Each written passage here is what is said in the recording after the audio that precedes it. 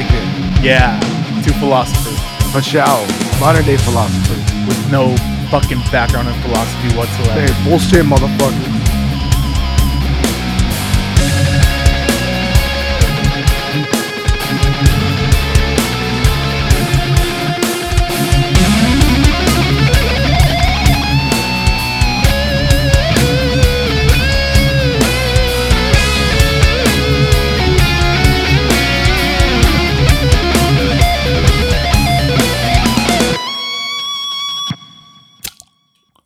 Oh shit!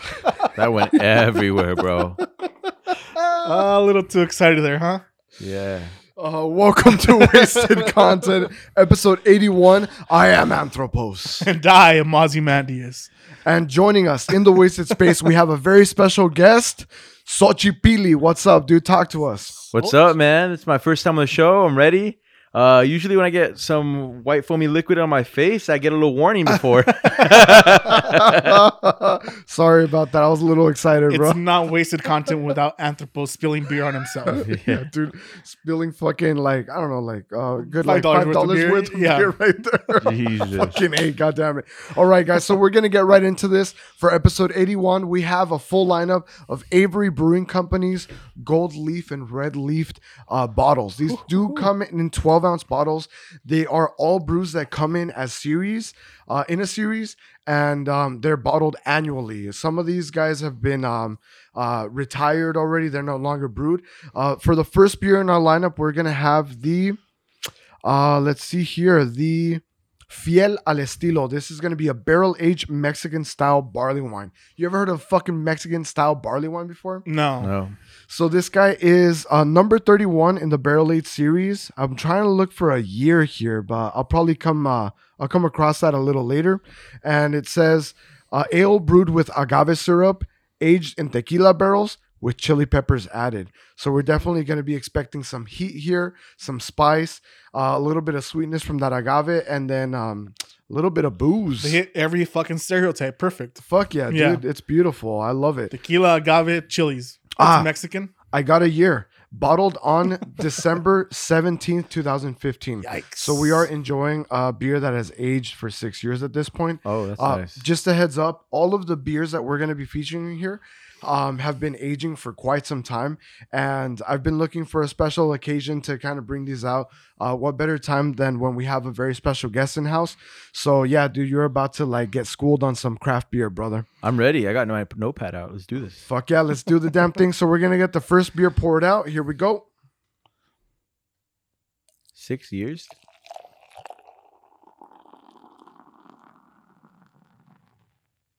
We got the first beer poured out. This is the Fiel al Estilo from Avery Brewing Company, 2015 rendition, coming in at a 9.9 ABV. And boy, howdy, do we have a fucking beer to look at here.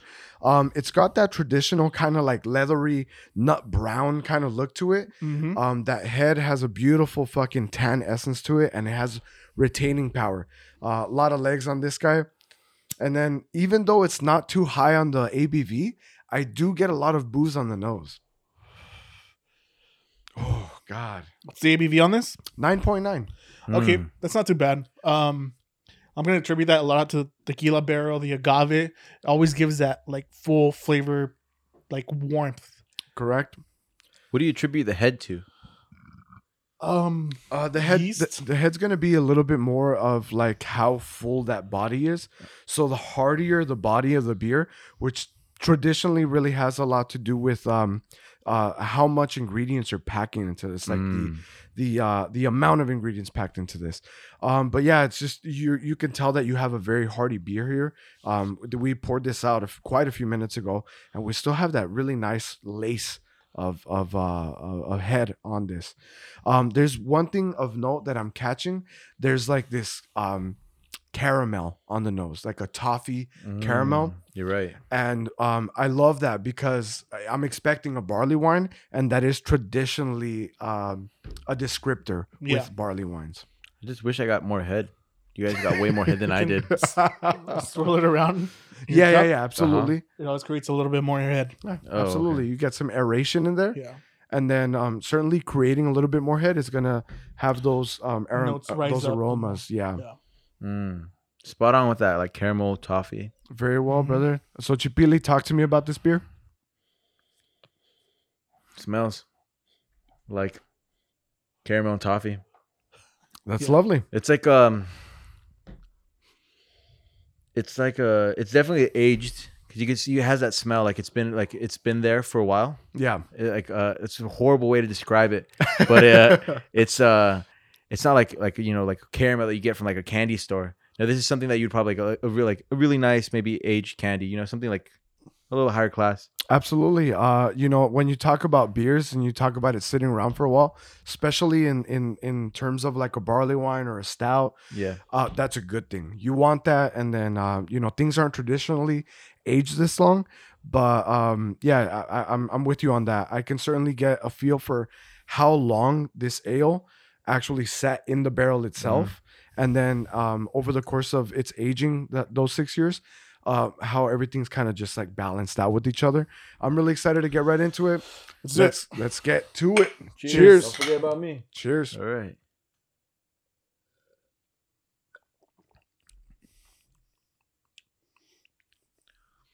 This reminds me of some sort of where's this from again? Like where's the brewery company from? The brewing company, Avery Brewing Company, is out of Boulder, Colorado. Yeah. I'm going to read a little bit off of the label before we get into our tasting notes. And it says, experimentation, ales and lagers that defy styles or categories. This is what we are about, our driving force, our passion. To further facilitate this innovative spirit, we've developed our Barrel Age series where anything, and we mean anything, goes. Brewed for those as adventurous as we are. And I think that's just a descriptor of the brewing company. And then here goes what they have to say about the beer itself. And it says, yeah, it is. Number 31. Como? Seriously. In our new brewery, there are no limits to what we can create. And styles? Just words. Hay que beberla, mis amigos. Just drink. All right. What are you guys catching off of this? I'm getting a lot of sweetness here, usually traditional barley wines, but the sweetness is specifically agave, like they're promising here. Nice. Picking up a lot of that little like hints of spiciness coming through as well. Yeah, there's a little kick here and there. Just a little bit, just enough to be like, okay, there's some spice here, but it's not overpowering the beer. It's not the dominant flavor here. It's most definitely the barley wine. A little bit of tequila, a little bit of agave. It's just a really nice balance between the three flavors there. I'm certainly catching all of that tequila and the agave. I think those are like the really dominating, the dominating presence here. What's really of note is how it's overlaced over this kind of barley wine sweetness. Right. And I even find the sweetness of the barley wine to be very toned down and mellowed. And that's going to exactly be because of how long it's aged. Usually when you have a barley wine, it's really punchy. It's really in your face. You get like leather or fucking tobacco or fucking dark fruit. You're still getting some of those dark fruits there. It tastes a lot of prune. Yep. Mixed with the agave here, which is a beautiful fucking combination. I've never thought I would be mixing prunes with agave. Is there isn't there some sort of Mexican fruit out there that's like in a jar? It's with honey inside of it. Like it's not like pickled fruit, but it's like a fruit. You guys have probably seen it. It's like a brownish fruit. Okay. Well, point is, it kind of tastes like this. Okay. It's interesting. Right. I wish I could tell you exactly what it tastes like, but like maybe because it is aged, the agave is coming out more like a honey to me. Okay. Very cool. Very cool. It's giving you an impression of honey. I will say that what I caught from like that toffee and caramel on the nose isn't really kind of coming through on the palate. It's definitely that agave kind of syrupy kind of deal. Syrupy is a great way to put it. And then I will also mention this sediment that we have settled into our glasses, and I'm gonna have to guess that those are just gonna be tiny little chunks of the wood, the cask, that are just hanging out in our glass right here, which is nice. It's a little relic of its home. I think I'm about ready to get right into the ratings for this. I want to hear what you guys got, and then Xochipilli, since this is your first time on the show, we rate everything on out of 10. So you could do half ratings, so like such as like 5.5, 7.5. What you got for this, Xochipilli? in terms of a barley wine? Well, I've never had a barley wine before, so in terms of this, for me personally, I would give this an 8. Okay. 8 out of 10. What makes? Where do you think this could get better to get it to a 10? Tell you the truth, I enjoy the fact that it's really aged, but maybe the age agave, it's kind of throwing me off. It's something I'm not used to. Okay. It's good, and I would imagine this would be really great for someone who enjoys something of this, nature. Correct. So I'll give it that. Yeah. But for me, maybe I like something a little younger, Okay. All right. Very good. A little young, pretty and hot, Yeah. All right, Ozymandias, what you got, man? I'm gonna give this an 8 as well. I do enjoy the agave. I love tequila. If I'm drinking tequila, it's gonna be reposado, so it's gonna be or añejo. Fuck yeah. Something a little older, a little aged and barrel a lot longer. This is great. It's a great tribute to the tequila style with the agave, with the fucking barrel. This is nice. I like it. This is an 8 for me. Very good. I'm gonna go with the 9 for this guy.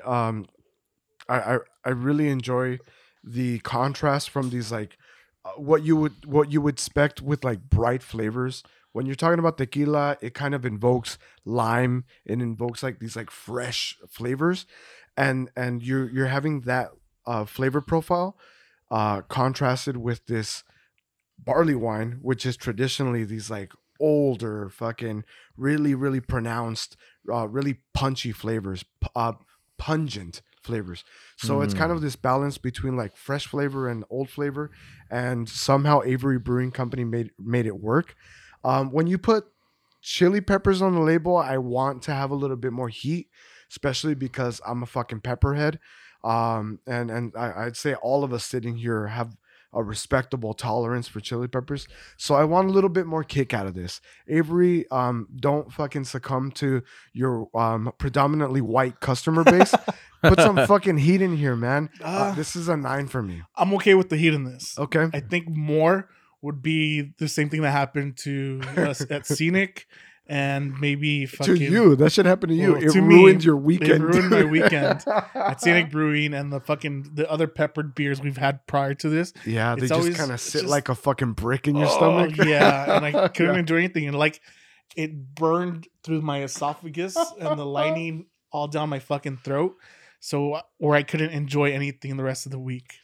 Gotcha. Yeah. You like where it's at? What about you, man? What about on the pepper profile? That's okay. That's so interesting because like I'm over here trying to look for that pepper. I don't taste it, Mm-hmm. but I do feel it. Yeah. I do feel it. It's kind of warming my esophagus up. I feel it in not the pit of my stomach, but the top of my stomach. That's where I'm feeling it mostly. It's nice. It's kind of soothing, and I enjoy that. I enjoy that. So It's a nice warmth. yeah, it's a nice warmth, but I do wish I could taste it too. Nice. I like it. All right. So that's going to be an 8 from Xochipilli, 8 from Ozymandias, 9 for myself. We're going to get right into the second beer of the lineup. Hell yeah. Next beer in the lineup, we are having from Avery Brewing Company, the Demons of Ale. Yes, sir. Ooh, this is called Samael's Oak Aged Ale. Samael is an ancient Hebrew name for the devil or Satan himself. No shit. I Yes. didn't know that. Okay. I thought it was Samuel. It's Samael. Fucking, what's that band? Damn, I forgot the fucking name of the band. What song do they play? I forgot the name of the song. How does the song go? It's an acoustic Okay. song, but the band is usually like traditionally like experimental metal type. Okay. Fuck, I forgot the name of the fucking band. Is Anyway, Do they make random noises? Yes. Is this the sounds of animals fighting? Yeah, that's No, what I was going to It's guess. near them. I was going to guess that. Not sounds of animals fighting, but it's near what they do. I forgot the fucking name. Anyway, Damn. All right. a little bit more popular than Sounds of Animals Fighting. Okay. But anyway, Samael, ancient Hebrew name for Satan. How does it tie into that band? There's a song that quotes Samael. It's in Spanish. Okay. As a matter of fact. Oh, I know exactly who. Maybe Mars Volta? Mars Volta. Mars Volta. Yes. Okay. Yeah. Nice. So there's a song that's kind of can be confused for a love song, Okay. but it's actually a tribute to Satan himself. It's talking about Estrella de la Mañana. Estrella de la Oh, Mañana. yeah. Yeah. Fucking Elvia Velas. No, I know which one you're talking about. Mars Yeah. Volta for sure. And like Lluvia me prometiste tu sangre. Yes, absolutely. Samael, something, and it's quoting scripture to Samael, which is Satan. Hey, That's all crazy. right. Mars it's- Volta's a dope band too. They're fucking dope as fuck. R.I.P. Or are they coming back? I'm sorry. Are they coming back? I know they tease a lot every now and then. I'm not sure, dude. I haven't heard from them in fucking maybe like a decade, dude. Jesus Christ. Jesus. Brewed and bottled by Avery Brewing Company, Boulder, Colorado. Samael is the prince of demons, the angel of death, accuser and destroyer filled with enmity towards man. He planted the vine of the forbidden tree of paradise. Nice. Behold this venom and vengeance, both sweet and tempting, enticing you. His spellbound victim within his wings. Hey, Jesus Christ. This is coming out at 14.2%. This is nuts. Let's see what we got here. 14.2? Yes, sir. Ooh. You got an aging on that, by the way? Probably. And your release March 2014. Fuck yeah. Batch number 10. All right, 7-year-old aging here. Sir, Damn, 7-year-old. we got this poured out. This is looking fucking fantastic. Mm. It's nice and brown and fucking Oh goodness. covered in moss apparently. And moss? Yeah, there's a moth inside my fucking beer. Jesus. Even these motherfuckers want to drink this shit. Oh, moths. Yeah, moth. The bugs. Yeah. What did you think? Moss, so like what you find on a tree, moss. on the north side of a tree. Oh, Your is gonna taste like finger. fuck it. It's better than moth. That's true. I don't know. Who cares? Oh goodness gracious. All right. So yeah, we've got a lovely color here. This is a very deep I want to call it like an amber brown, but that amber is just fucking beautifully rich. The color is very inviting. It looks very hearty. Yes, it does. And we got that similar kind of I'm seeing like a little bit of like a crimson color to it as well. Yeah, and we have that wonderful fucking head that's kind of just persistent for this one as well. Yeah, I definitely got hit on this one. Yep. Yeah, this is an incredible beer. Let's get some smelling notes really Yes, sir. quick. God damn, dude. Is that chocolate? Nice. You're getting some chocolate in there? Yeah. Do you get chocolate or am I crazy? I could see that, brother. I could see like a very sharp truffle kind of chocolatey. Oh yeah, truffle would be a great way to describe it. It's a nice call out right there. Yeah, I know what I'm talking about. Some dark fruits, some vanilla. Loads. I'm getting a hint of something that I can't quite put my fucking finger on. Alrighty, so I'm catching this like this perennial when it comes to these like very very complex aged notes. I'm getting a lot of this like fig vanilla kind of deal going on. It's like a very dark fruit syrup kind of sweetness to it, paired with a very delicate bright vanilla. I'm getting that caramel. I'm getting that like kind of like a toasted toffee. There's a little bit of like a toastiness to it. And I'm also catching a lot of like breadiness. I'm catching some big bready notes. That's what it is. Yeah? It's breadiness. Yeah. Like a graham cracker-esque fucking note here. Lots of spices too Mhm. that are complementing that. You Interesting. motherfuckers must have been bloodhounds in your past life. I'd say that's enough for the notes, man. Let's get right into this beer. Samael. Samuel. My cup says Samuel Smith. Whoa. Woo. Woo. My mother said the devil would be attractive. Nice. Wow. Just immense sweetness. a bit cloying, if I might say so. There's a fuck ton of sweetness that has been imparted to this beer. I know that Avery Brewing Company did that in the spirit of kind of like hiding the booze, but once you've aged this for 7 years, maybe in its original bottling, maybe 1 or 2 years after its original bottling, this might have been a little bit more balanced with the booze. After you age it this long and all those booze notes mellow out, there's just a fuck ton of sweetness here.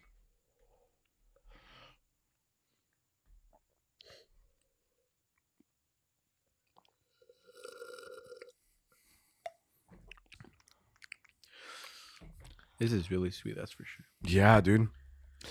Do we know what type of beer this is? This is just an oak barrel aged ale. Okay, that's this all is the Demons of Sam Alston. Ale. Yep. Wow, that's interesting to see this type of fermentation for this style of beer. Ales are usually lighter bodied, a little bit crispier, but this is a little denser. It's leaning more towards the porter stout side, maybe a barley wine esque. Yeah. I'd certainly attribute it a little bit closer to a barley wine, if anything. Yep. Lots of booze here, even after 7 years. There's still a ton of booze. I'm actually catching all that beautiful warmth in my stomach right now. I feel it going down my esophagus, settling down in my stomach, and this just big spirit warmth overtaking. Also, I'll draw your attention to your glasses. Loads of sediment on here as well, and I'm guessing those are going to be little chunks of wood that have joined us through their journey of this bottling process. You guys got a rating for this yet? Not yet. I want to sip on it a little longer. This is different. So is this like for the next few beers, and is there like a common theme within all these beers? I feel like they have so far the first two have something in common. I feel like they're dark but sweet. These are all from the Avery Brewing Company, and they're all from a barrel aged series. Correct.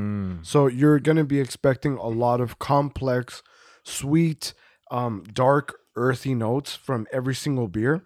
But you're going to be able to account for the variations in the styles. Here they're just telling us that it's just an oak age ale, and that's fine. You're saying, ales are typically this. In terms of craft ales can be anything you want, really. Yeah, absolutely. Ales can be this like bright yellow piss beer that you can just slap a label beer on it. They can also be big, rich. They could be malty. They could be fruity. They could be whatever you want them to be. It's a very, very diverse qualification for a beer. I think Avery is holding back a little bit on us by not kind of narrowing it down into something that's a little bit more of a style. Right. That's a genre. They're just kind of leaving it very broad. If I had to categorize this, it's going to be an aged ale, not necessarily just an ale. Correct. Right? Closer to a barley wine, closer to that style of like sweetness, that breadiness and all that. This thing comes across to me like bread pudding, man. It's just like a great way. Really big, really hearty, really fucking full-bodied, and just sweet, just saccharine sweet. I like it. I think that I quite might have enjoyed it a little bit more, maybe on its 3rd or 4th year, because I feel that at this point in its aging process, it's kind of lost a lot of that booze voice. And I actually want to be punched in the face with that booze with a 14%er. I have a rating for this. You guys got anything yet? I'll go first, you guys. I'm going to give this a 9 as well. In the category of an aged ale. This is very refined. A lot of like big, rich, dark, dried fruit. Lots of saccharine sweetness. And a hint of booze that has mellowed out throughout its aging process. 9 for me. I'm going to follow up with that 9. It's a great fucking beer. I like that aged ale style more and more now than I did to the beginning of this fucking project. Right. I like the thematic thing of like demonic. Definitely. Because of the over saccharine taste. It's just like hitting where everything on your palate that needs to be checked off for you to be addicted to this beer is being checked off. It's like bready, check. Carbs, saccharin, check. Boom. Here, this is enticing. It wants you to want more of it. Right. That's interesting. For me, I feel like maybe I just don't like this beer. Okay. I feel like I am hoping for more booze. Right. There's an aftertaste of booze in it. I'm gonna give this like maybe like a 6.5. Okay. Oof, because sorry, like No, you're good. fine. It's your rating. It's my rating. It's just for the way I'm taking it personally. It's a little too sweet. Like I don't want this from a beer. I want something a bit more. Maybe this is for someone like I don't know. I can imagine it's maybe on a holiday. This is more of a like dessert style. Yeah, definitely. Mm-hmm. Like you can only have a couple sips here and there after a fucking nice fucking red piece of meat. Yeah. See? Yeah. Special occasion type of thing. Not every day for me. Precisely. Everything that's going to be in this lineup today is definitely geared towards you. This is not a 6-pack. You're actually buying these bottles individually. I know it's a 12-ounce bottle, and it looks like it's going to come in a fucking 4-pack or 6-pack. These beers are typically anywhere between the $10 to $20 range for a 12-ounce bottle. So absolutely something that's going to be geared towards a very private sharing, a holiday, something where you're going to share it with friends and family. Oh, like a satanic ritual? That makes sense. Yeah, something like that. Yeah. Absolutely. Yeah. Pay $10. So that's going to be a 9 for me. 9 for me. 6.5. Very well, guys. We're going to go ahead and open up to our first topic of today's episode. And I want to talk on the subject of, I don't know if I want to get into like this whole like network kind of deal, but you were reading something off of Anakin's social media profile, and he is he's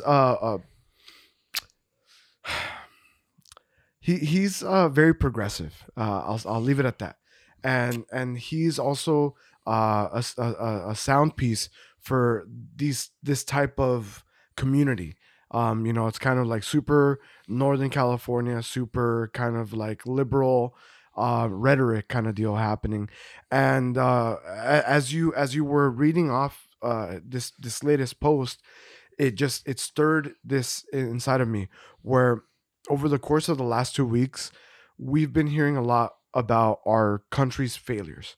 We've been hearing a lot of dissent. We've been hearing a lot of people who are just kind of fucking, fucking America. And then it's really kind of emboldened all of these, all of this kind of like hate towards our country, self-hate. And like all of this rhetoric of, fucking this country's been like colonist from the beginning. It's been patriarchal from the beginning. It's been racist from the beginning. So like it just continues to be that. And then this is kind of like a fucking springboard. These events of like the Afghanistan pulling out, our failure with fucking foreign policy, it's been a springboard for this kind of sentiment in our country. And I find it a little disheartening.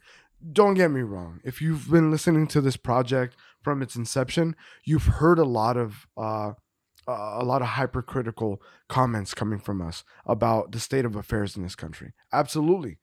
But I think it serves us well to step back and actually appreciate the luxuries and liberties that we have at the expense of like other fucking countries. Yeah, it's easy to fall into this rabbit hole of identifying all the flaws within our fucking system when you have the fucking time to. You have the fucking liberty, and there's people out there fucking dying for your freedom to be able to fucking sit and fucking think about what is wrong with the fucking world. It's like, okay, dude, yeah, but take a fucking step back, like you're saying, and appreciate your fucking privilege, which was something that I was fucking check your privilege, man. I was fucking telling Orgasmatron last week. I was like, understand where you're coming from. Like your privilege, you need to check your privilege first and understand that we are fucking lucky. Yeah. Like regardless of how fucking flawed our system is, we're still fucking lucky. The rest of the fucking world isn't as lucky as we are. Yeah. And just as simple as that. Like the rest of the world lives in fucking abject poverty. And we've managed to raise the level of abject poverty for the past 10 years, 12 years. But it's not enough. It really isn't enough, but that's not our fault. And I was telling Orgasmatron, like, we should really, as the United States, we should really take into consideration what the fuck our role in the world is. There's a fucking criticism of, like, yeah, you shouldn't police the world. Who the fuck do you think you are? Right? It's a little self-critical. Who do we think we are? Well, this is what we are. This is our role in the world. We have to fucking take it and fucking roll with it. I mean, we've already been doing so. I so know. What the fuck? I mean, we spent a good amount of time on this topic last week, but I mean, you're already doing that. So why are you gonna fucking try to take a step back? I'm gonna make like a very comment in passing here. I also, as critical as I am for that decision, as critical as I am about Joe Biden and his policies and his ineptitude, I will say it's a little bit unlucky for him, because this is definitely a topic that's been a conversation piece for the left for ages, is pulling out of Afghanistan. Yeah, like they've been talking about that shit since Obama. They were talking about it near the end of the term of Bush. Mm-hmm. And it's just kind of been, it seemed like it was something that all sides agreed on. Like Republicans felt that way, and then Democrats felt like, yeah, pull the troops out of there. And then it seems a little unfortunate for me to like finally have a guy that was like, fuck it, let's do it. Everybody wants it, let's do it. And then immediately when he does it, it's like fucking, hey, fuck that guy, you know? I think it's a little unfortunate, but that's just a comment in passing. Yeah, no, he definitely pulled the fucking Band-Aid. Yeah, he did, dude. He just fucking tore that shit right off. It's gonna fucking hurt, but fuck it. Let's just fucking pull the fucking Band-Aid now. We've served Afghanistan for fucking 20 years now. Yeah. And literally served Afghanistan. We protected them. We trained their fucking troops. We gave them weapons. We gave them fucking the concept of fucking democracy and fucking freedom. Yeah. They understood this for 20 years, and they weren't willing to fucking fight for it for their own sake. I don't know what to fucking say about that. I mean, yeah, we pulled out fast without any fucking foresight, but it is what it is. I don't know. It's unfortunate for the people of Afghanistan, and it's unfortunate for United States, because it's a fucking double-edged sword here. There was no way of pulling out of there without any blood on either side. Right. That's true. I feel like it's kind of like the case where like you have your son who still lives in your basement and he's like 40 years old. You know, at one point you got to kick him to the curb. Shit. Okay. You know, got to get him like, you know, we've done everything we could for you. If you're not going to fight for yourself, well, you know, I'm going to have to force you out. No shit, huh? And I feel like it's really unfortunate because like you can see both sides to this. You know, we did do a lot over there to the point where like, it's like now you're leaving and now there's all these helpless people.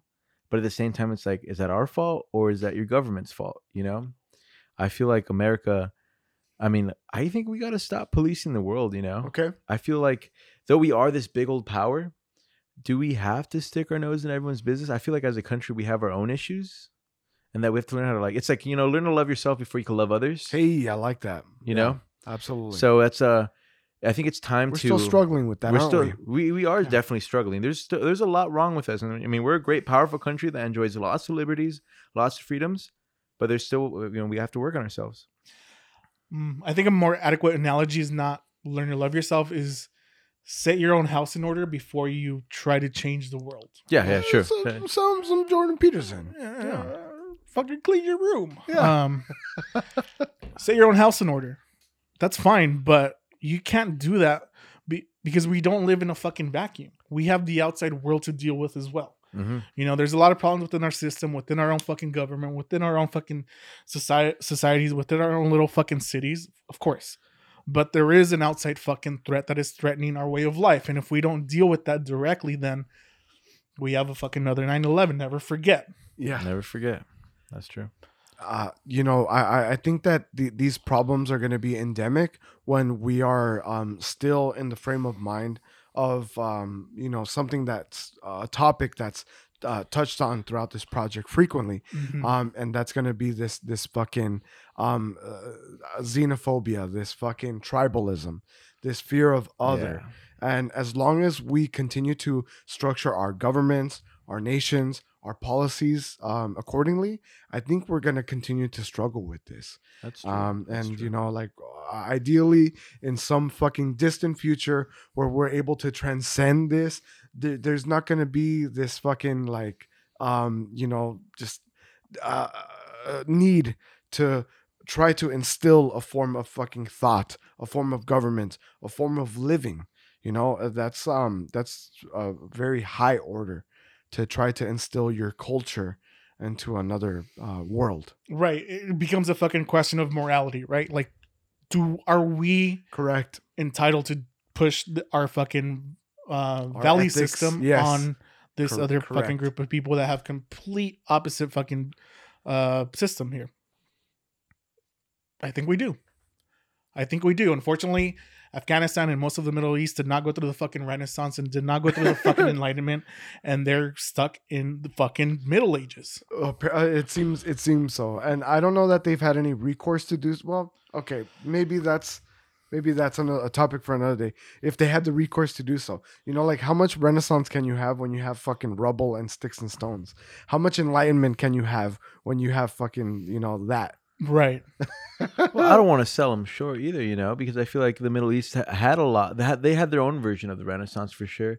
I feel like even though you want to I think they had a lot of medical advancements, a lot of science into it, a lot of spiritual, a lot of spiritual. It was just different, you know. And we're just trying to, maybe we're holding what we were taught the Renaissance was to up on a pedestal compared to what they went through. Maybe, perhaps. Because I do know that they did have their own science and medical advancements. They did. They're good at mathematics for sure. Point in time where they were like prevalent in mathematics. Yeah. But I think we're like speaking like specifically in like forms of government and culture and society, social constructs. Social constructs, it's like societal norms. There's a division between that came with the Enlightenment, which is a division between the church and the state. And that is all of Western culture. Well, I mean, yeah, Christian moral ethics, we still fucking quote the fucking Bible to fucking develop laws and all this bullshit. We're separate. We're not completely separate, but there is a divide between church and state. And in Islam, there isn't. Yeah, the church is the state. Yeah. Correct. The fucking, if you commit crime, it's not a crime against society, it's a crime against God. Yeah. And that's the fucking problem. When you fucking wrap your whole belief system around this fucking thing and then fucking you're willing to fucking murder your neighbor because he committed a crime against Allah. That's true. But like, what's in the back of our dollar bill? In God we trust. Okay. Yeah, I mean that too, right? Yeah, I mean, again, we're not completely divided from fucking the Christian moral ethic bullshit. You know? Absolutely. We place our right hand on the Bible and to swear freedom of religion. Right. Yeah. That's the thing though. It doesn't have to be the Bible. It's whatever you believe your book is. For sure. Yeah, for sure. Like you could be, if you wanted to put your hand on the Quran, it could be the Quran. Oh, no shit. Yeah, it's your highest. Cool. I think it's just a symbol of like your highest moral value. Like I am willing to testify against my fucking moral ethic to tell you the truth. Yeah. Yeah. It's not necessarily Christian like he's saying it. It could be fucking Jewish. It could be fucking whatever the fuck it is. But Middle East doesn't have that. No. Going back to the original topic, I just want to mention, you know, if you're listening to this, more than likely you live in a Western society. More than likely you have access to social media. More than likely you have access to actually the information superhighway. And you know, we thrive in a fucking place where we are just endowed with so many luxuries and liberties, and to be able to be hypercritical of that is a little bit short-sighted, a little myopic, because if you've heard of maybe you know, let's talk about what are these arranged marriages to minors. We don't have that problem here. If you've heard female genital mutilation, we don't have that here. If you've heard of like oppression in terms of like these third world countries. We don't have that here. We don't. So to like hear a bunch of people fucking reeing, I hate that I'm using that as like a fucking verb. To hear a bunch of people reeing about about our country and exactly how well we have it here is just it's a little fucking distasteful. It's just, come on, man. We got a lot of people dealing with some other shit, potable water, fucking Jesus Christ. I mean, I could go on and on, you know? Yeah, go to your fucking bathroom, shit in your fresh water, and complain about the fucking oppression you're fucking living under. Right. The fuck out of here. Goodness gracious. I don't know, man. I just really want to draw attention to that. I think that right now, I mean, we're fucked, bro. We're dealing with a global pandemic.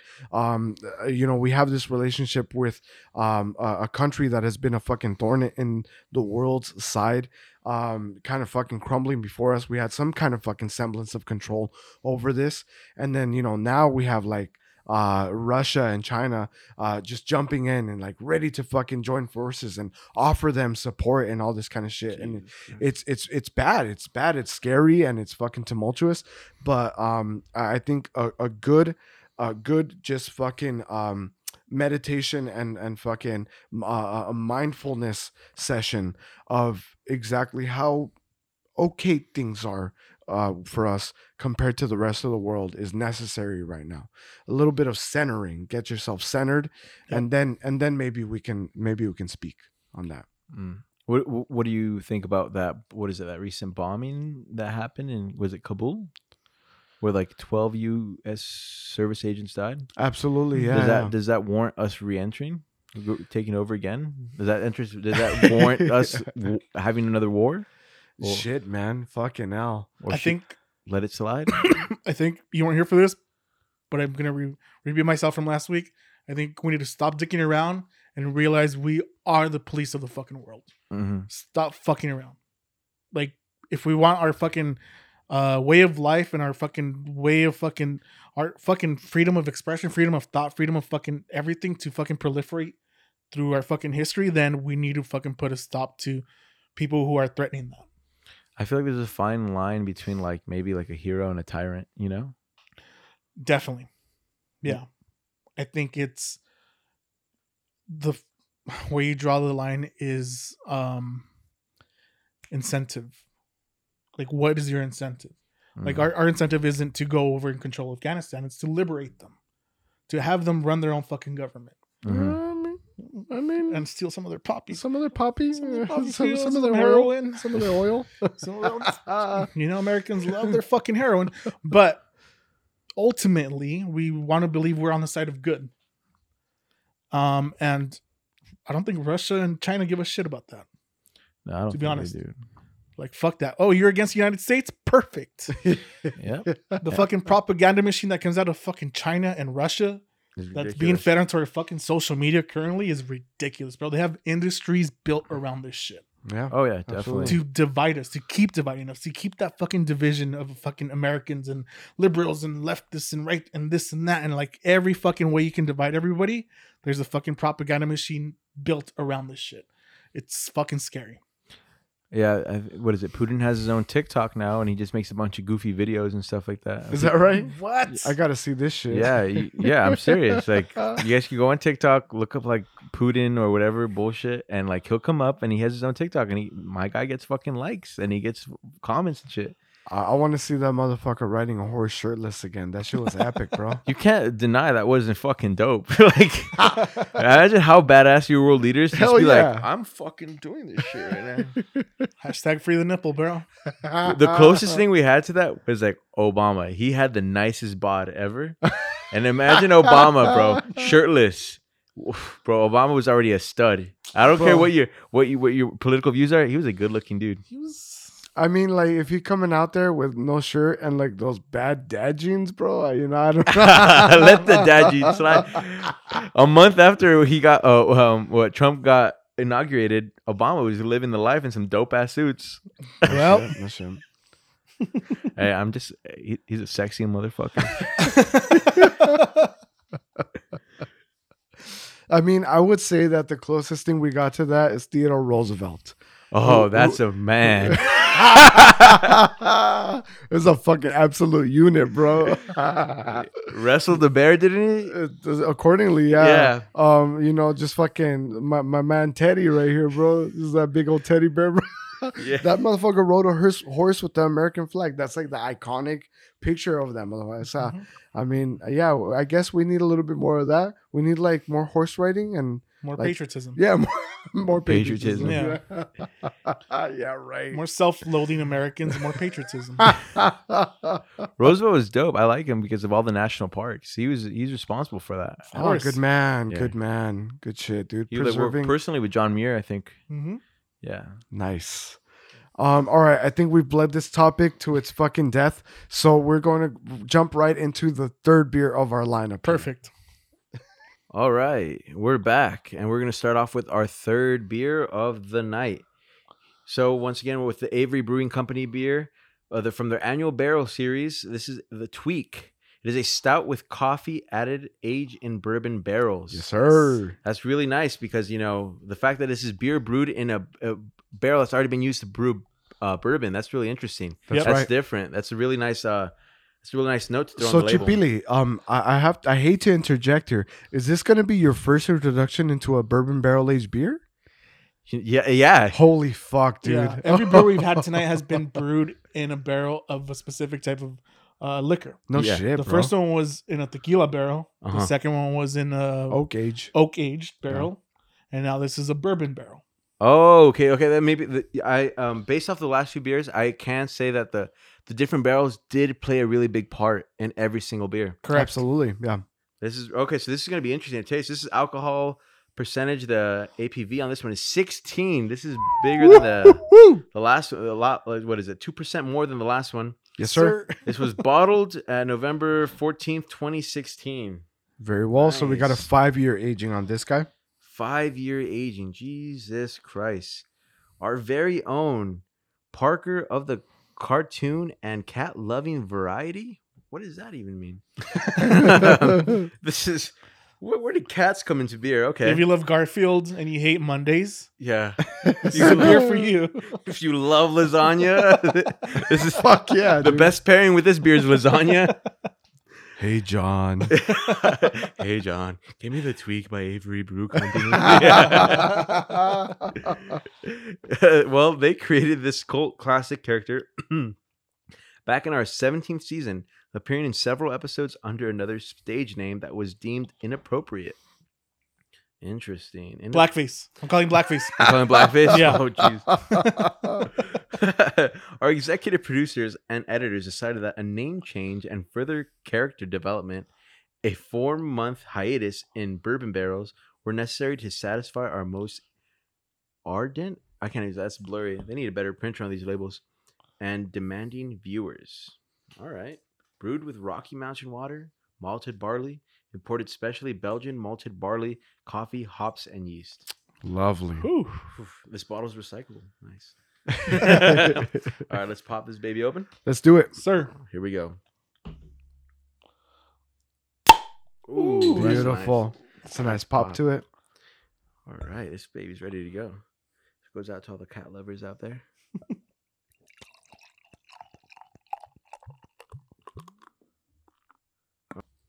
Alrighty, so Xochipilli. So we got the third beer of the podcast poured, and I'm gonna have you walk us through the smelling notes that you're catching from this.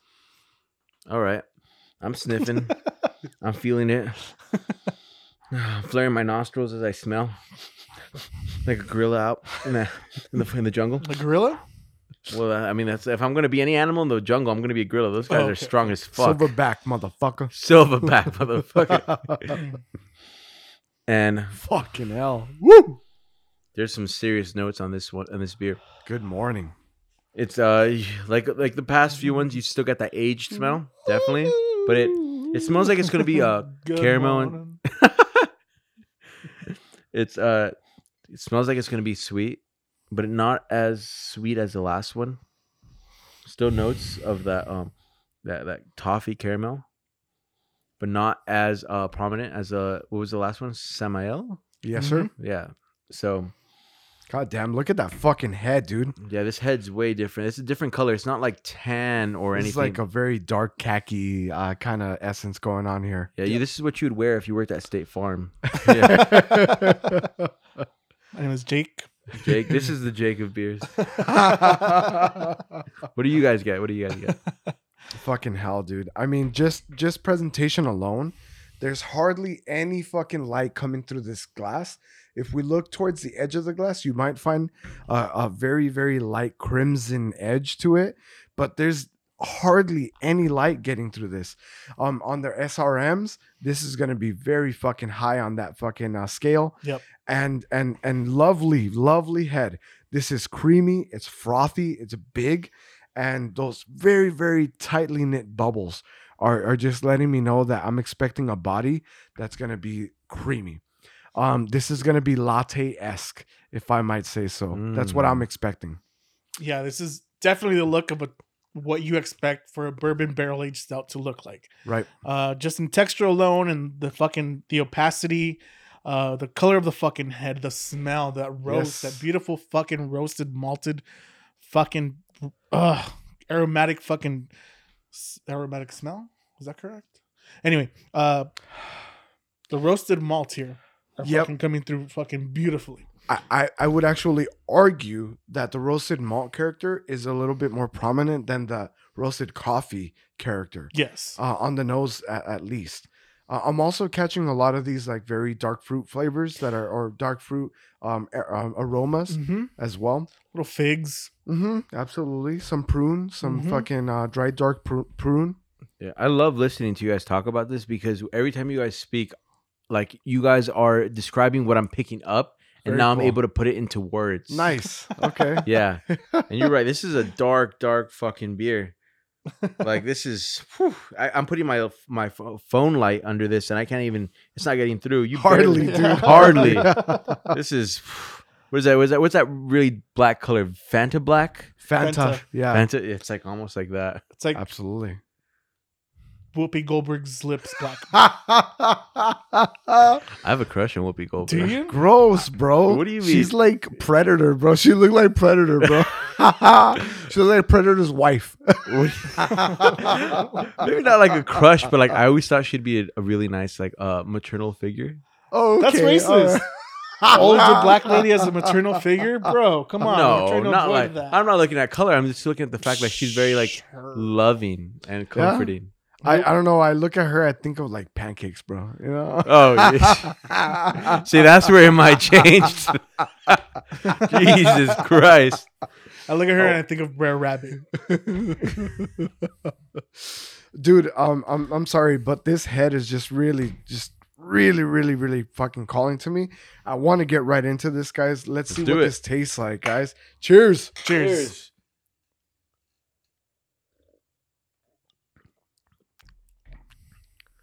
Oh, okay. Oof. Is this a beer or is this a coffee?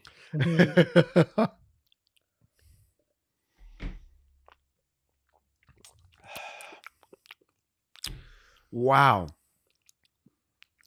First thing I'm going to say about this beer, aging has done this fucking great. I can already pick up on the fact that this coffee profile and these like roasted malts are all just coming together at this certain point. I would argue that this is the perfect aging for this beer, actually. As opposed to where we had the Samals at 7 and we picked up on like too much sweetness, trying to overcompensate for that big booze. I would say that a 5-year aging on this tweak is just fucking spot on. This is really nice. I really enjoy this right now. Yeah, this is definitely latte-esque, like you were saying. It's very creamy, very like rich coffee roasted notes coming through.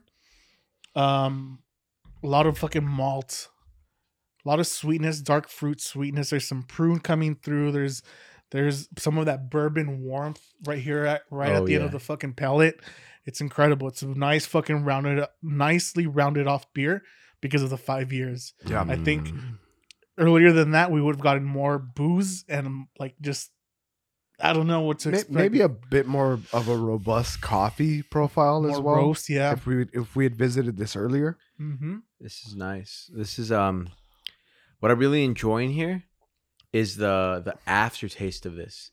That when I breathe out through my nose, I can really enjoy that coffee flavor. It's like almost sweet on the palate. It's really nice. Just breathe out through your nose and it's really nice. When I do that, I am catching a lot of that like bitter, dry, dark roast. You know, this is definitely not a double dark roast, but it's probably like a single dark roast. There's lovely coffee bean in. You do get to enjoy it like well after it's down. You're enjoying all those flavors well after you've like swallowed. At least a minute after you swallow it, that's when you get to really enjoy the flavors.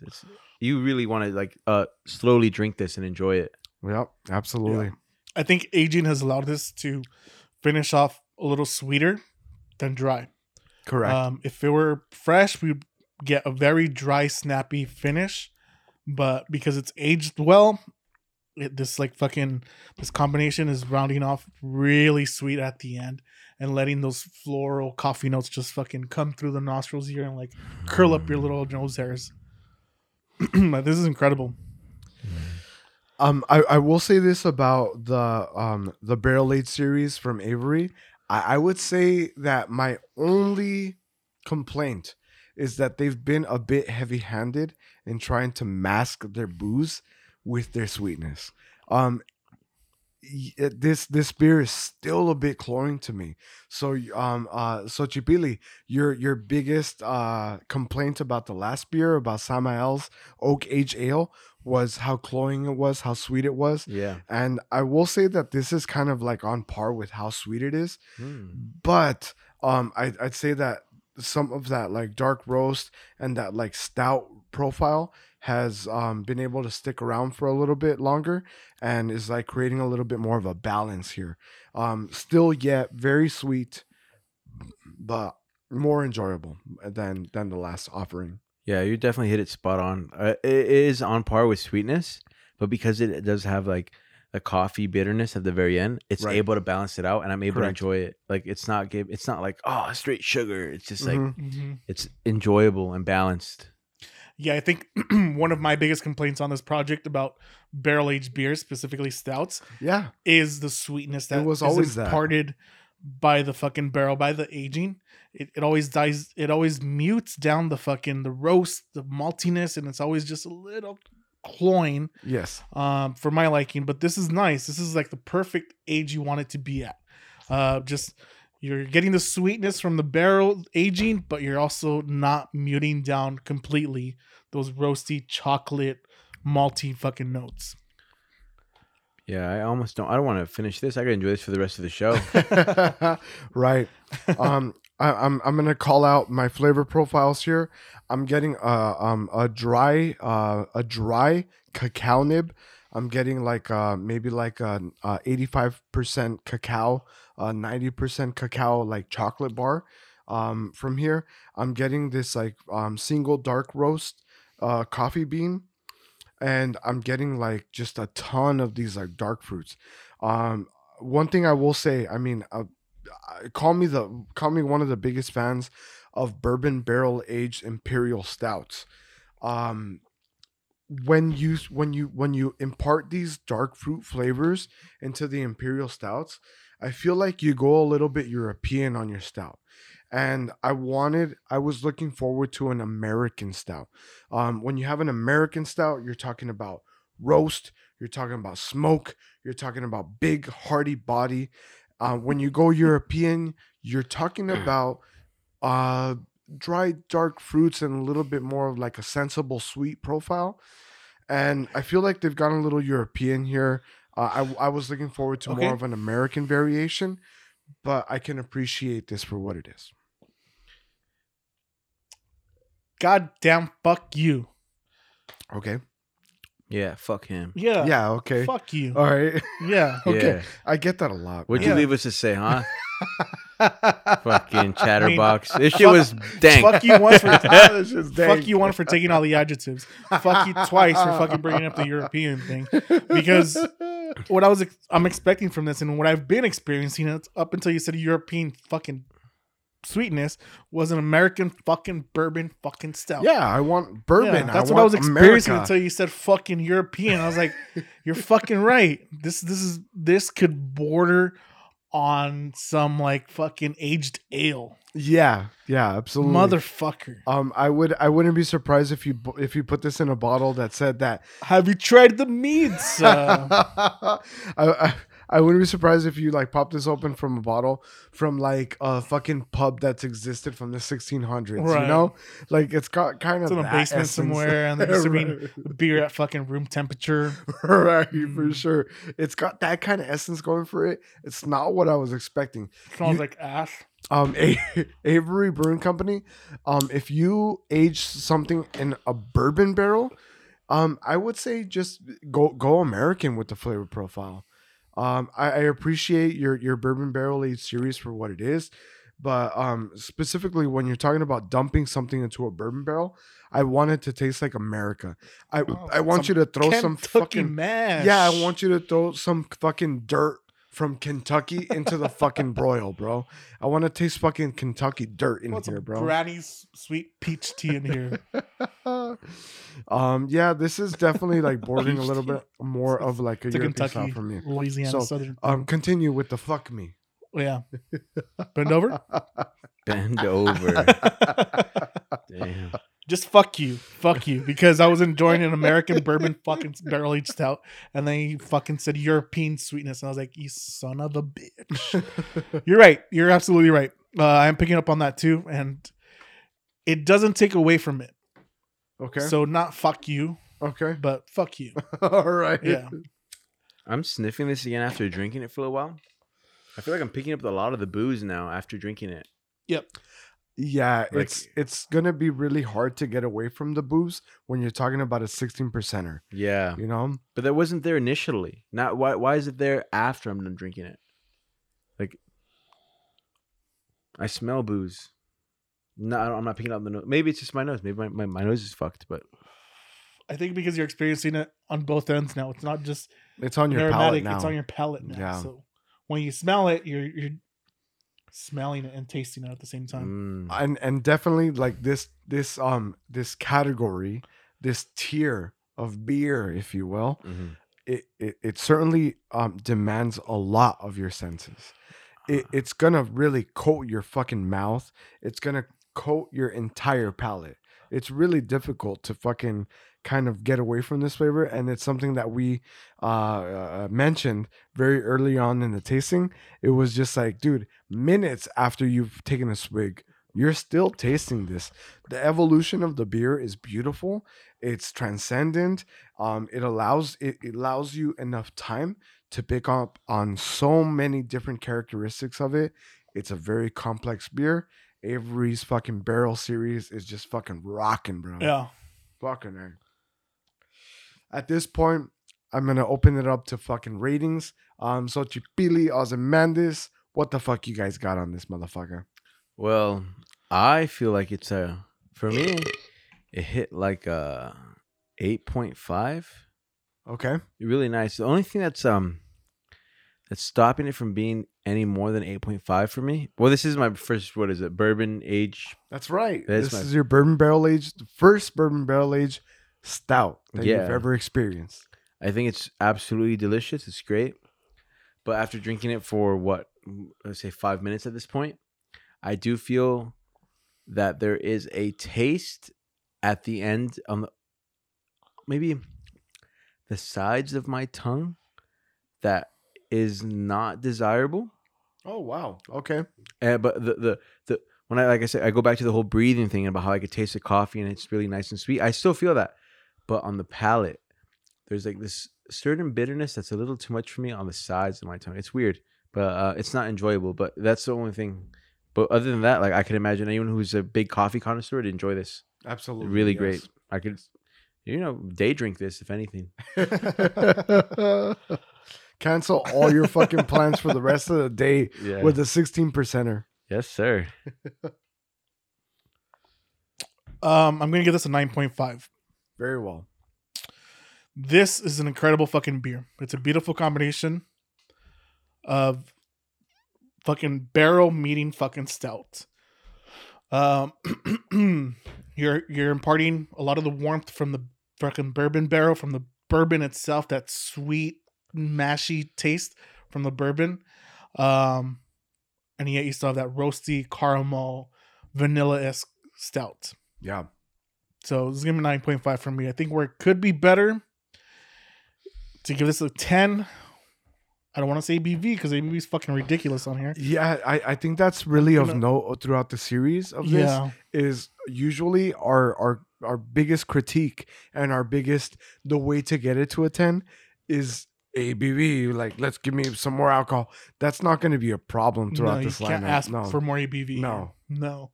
I think the way to get it to a 10 on here, maybe a year less. Very well. Okay. Yeah. Just to experience more of the roastiness. Yep. I'm going to have to second that.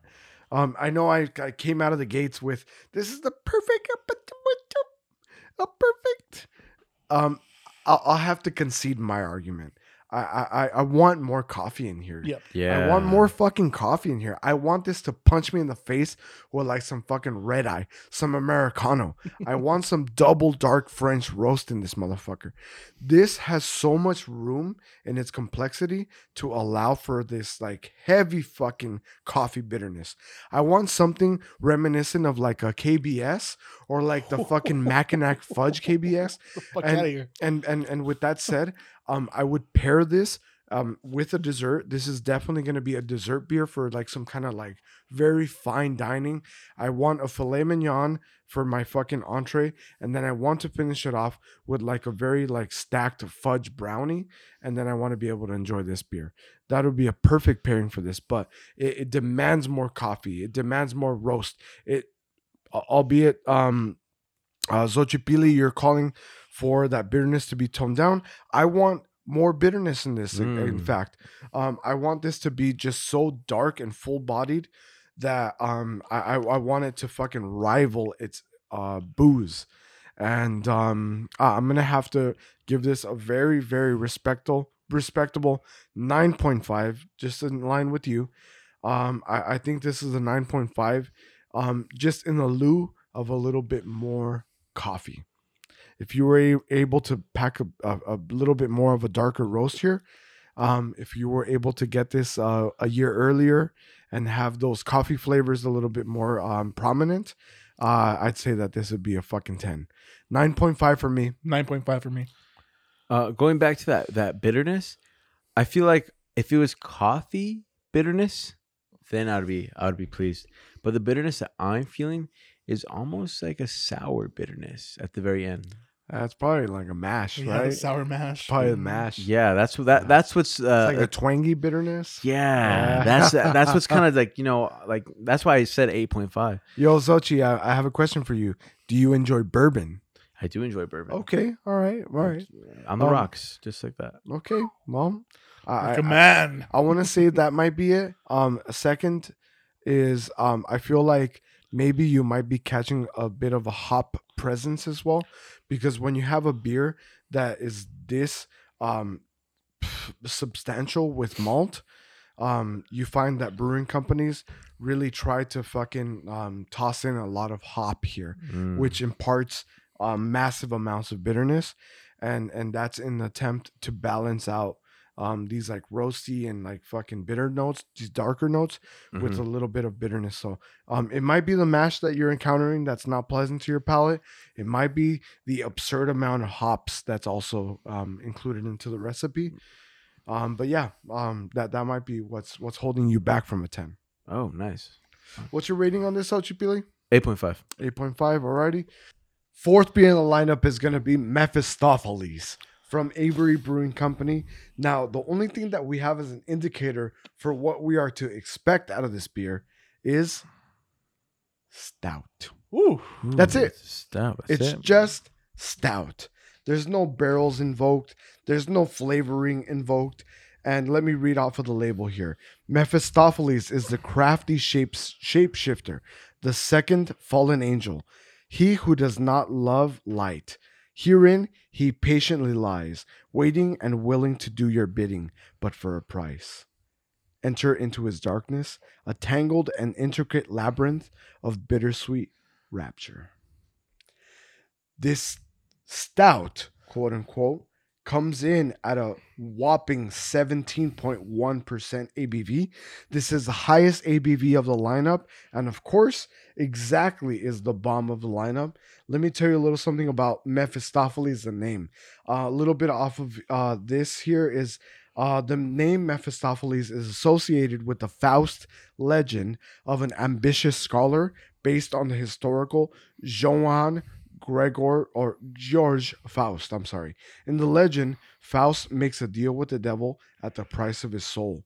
Mephistopheles acting as the devil's agent. So we precisely have the devil's agent in our hands. I think it's a great beer to feature on this podcast because we have evoked the story of Faust so much here. We have, absolutely. You're either Faust or you're Jesus in Right. your fucking plight. So which one are you? I think this beer is going to help us determine that. So we're going to get right into this. Let's go with the pour. There we go. That's a nice pop. Ooh.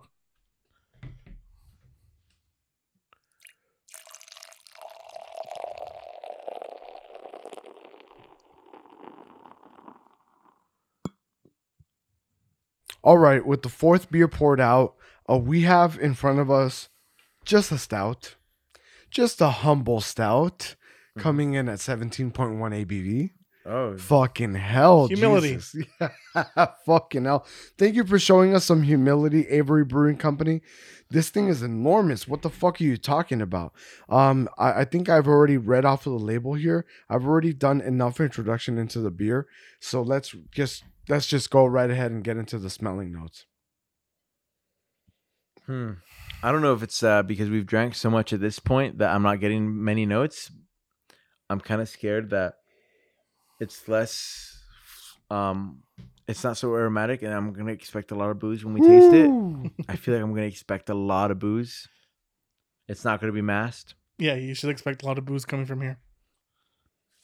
I mean, the booze is just really coming through on the nose. I don't think that I've actually looked at the bottling for this. It says batch number 10, and this is an 2014, November 2014. Shit. So we are just shy of 7 years of bottling for this. You don't get many stouts that are shy of 7 years bottling, specifically when you don't have them in a fucking barrel aging process either. Apparently, we don't have this introduced to any kind of adjunct that would be a barrel. This is just a straightforward stout bottled by Avery Brewing Company, coming in at 17.1%. It's casually. Yeah. Yeah. Just like that. That's how Avery Brewing Company rolls. On the nose is just fucking intense amounts of booze. Yeah. Just a very, very high content of like spirit coming forth. This smells demonic, and it smells like you're to be expecting a big punch that 7 years of aging has not like really fucking put a dent into. God damn, what are you guys picking up from this? A lot of dark fruits, a lot of dark roast.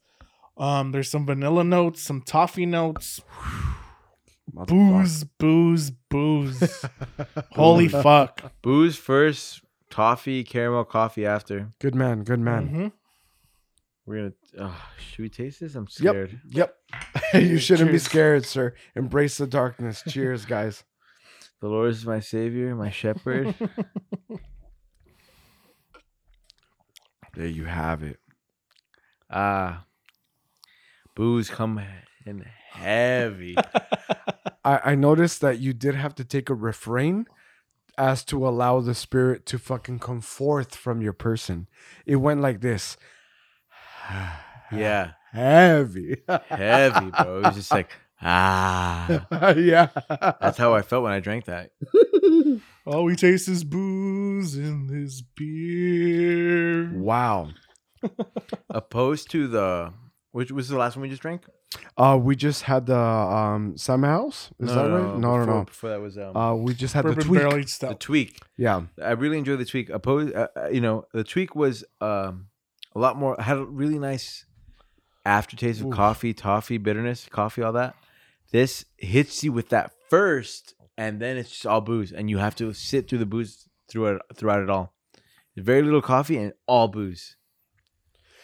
I mean, I think that they've done a fucking wonderful job of encapsulating what the fuck a stout at this level should come forth as. Everything that you would expect out of a stout is here, but magnified. Those like super fucking filthy roasted malts, that super filthy fucking booze. I feel dirty.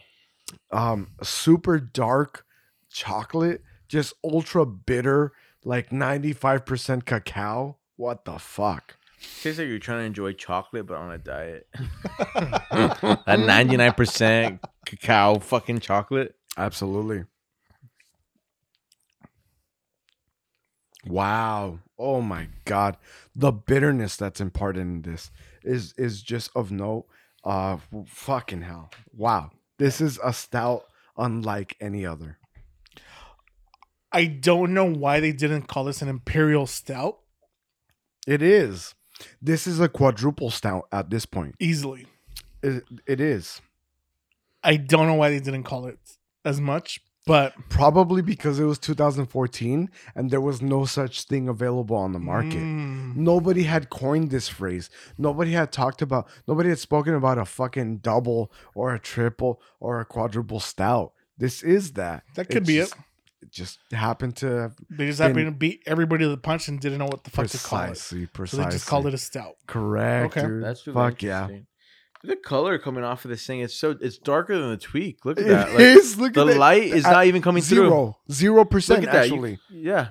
There's like a blood red hue coming out of the bottom of the glass. Even with like a very powerful LED light, you have a blood red hue coming out, and that's it. That's it. It's very, no light escapes it. Nope. And I think Mephistopheles is a fucking perfect fucking name for this goddamn beer. Yeah, this is deadly. Wow. The bitterness begs for you to subdue to it.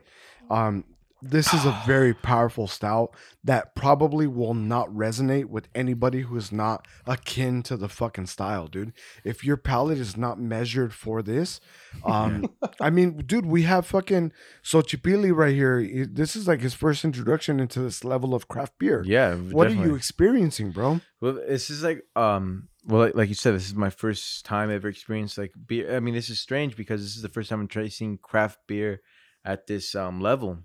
This is new to me, and maybe like you're throwing me in the deep end at this point. Absolutely, you know, we you're are, definitely brother. throwing me in the deep end. We are. This is not an introductory beer. No, this is not. This is something that I'm over here like, what the fuck is happening? And but like at the same time, I am enjoying it. I am enjoying it, even though I feel like it's like Tweak backwards in taste. That's how I would describe it. Nice. The Tweak backwards with more ABV. ABV, yeah. It's alcohol by volume. Oh, sorry, I'm fucked up. So I'm actually enjoying this beer a lot. The same way I'm enjoying the Tweak. Dude, honestly, like from an ambassador of someone who's experienced brews but not experienced them to this level, I'm actually quite impressed by your ability to enjoy this. There's a lot of people that if not introduced to the style or not introduced to these flavor profiles would be repulsed completely from this, and I'm just really glad that you're able to enjoy it, dude. No, it's just I'm just a swine and I eat anything that's in front of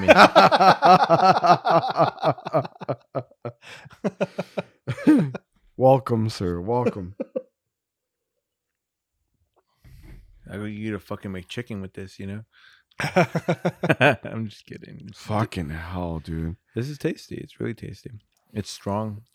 Yeah, but for some reason, I'm enjoying the boozy taste of this. Even though it lingers at the end, I'm really enjoying that. Maybe that's what I was yearning for. Aesthetically, the presentation from Avery Brewing Company is gonna garner a lot of points for me in my final evaluation of the beer. I did notice throughout the lineup of this, we did have some gold labels, and we also had some red labels. Samael's was red labeled. Mephistopheles is red labeled. It goes with the thematic fucking proportioning of the beer, and it works. It fucking works. When you talk about making a fucking beer and you want to invoke demonic fucking overtones, hey, throw a little bit of black and red over it, and you have yourself a wonderfully demonic brew. And Avery Brewing Company is doing that with this. Yeah, definitely make it look like a Slayer album cover. And you got your demonic dude checked off.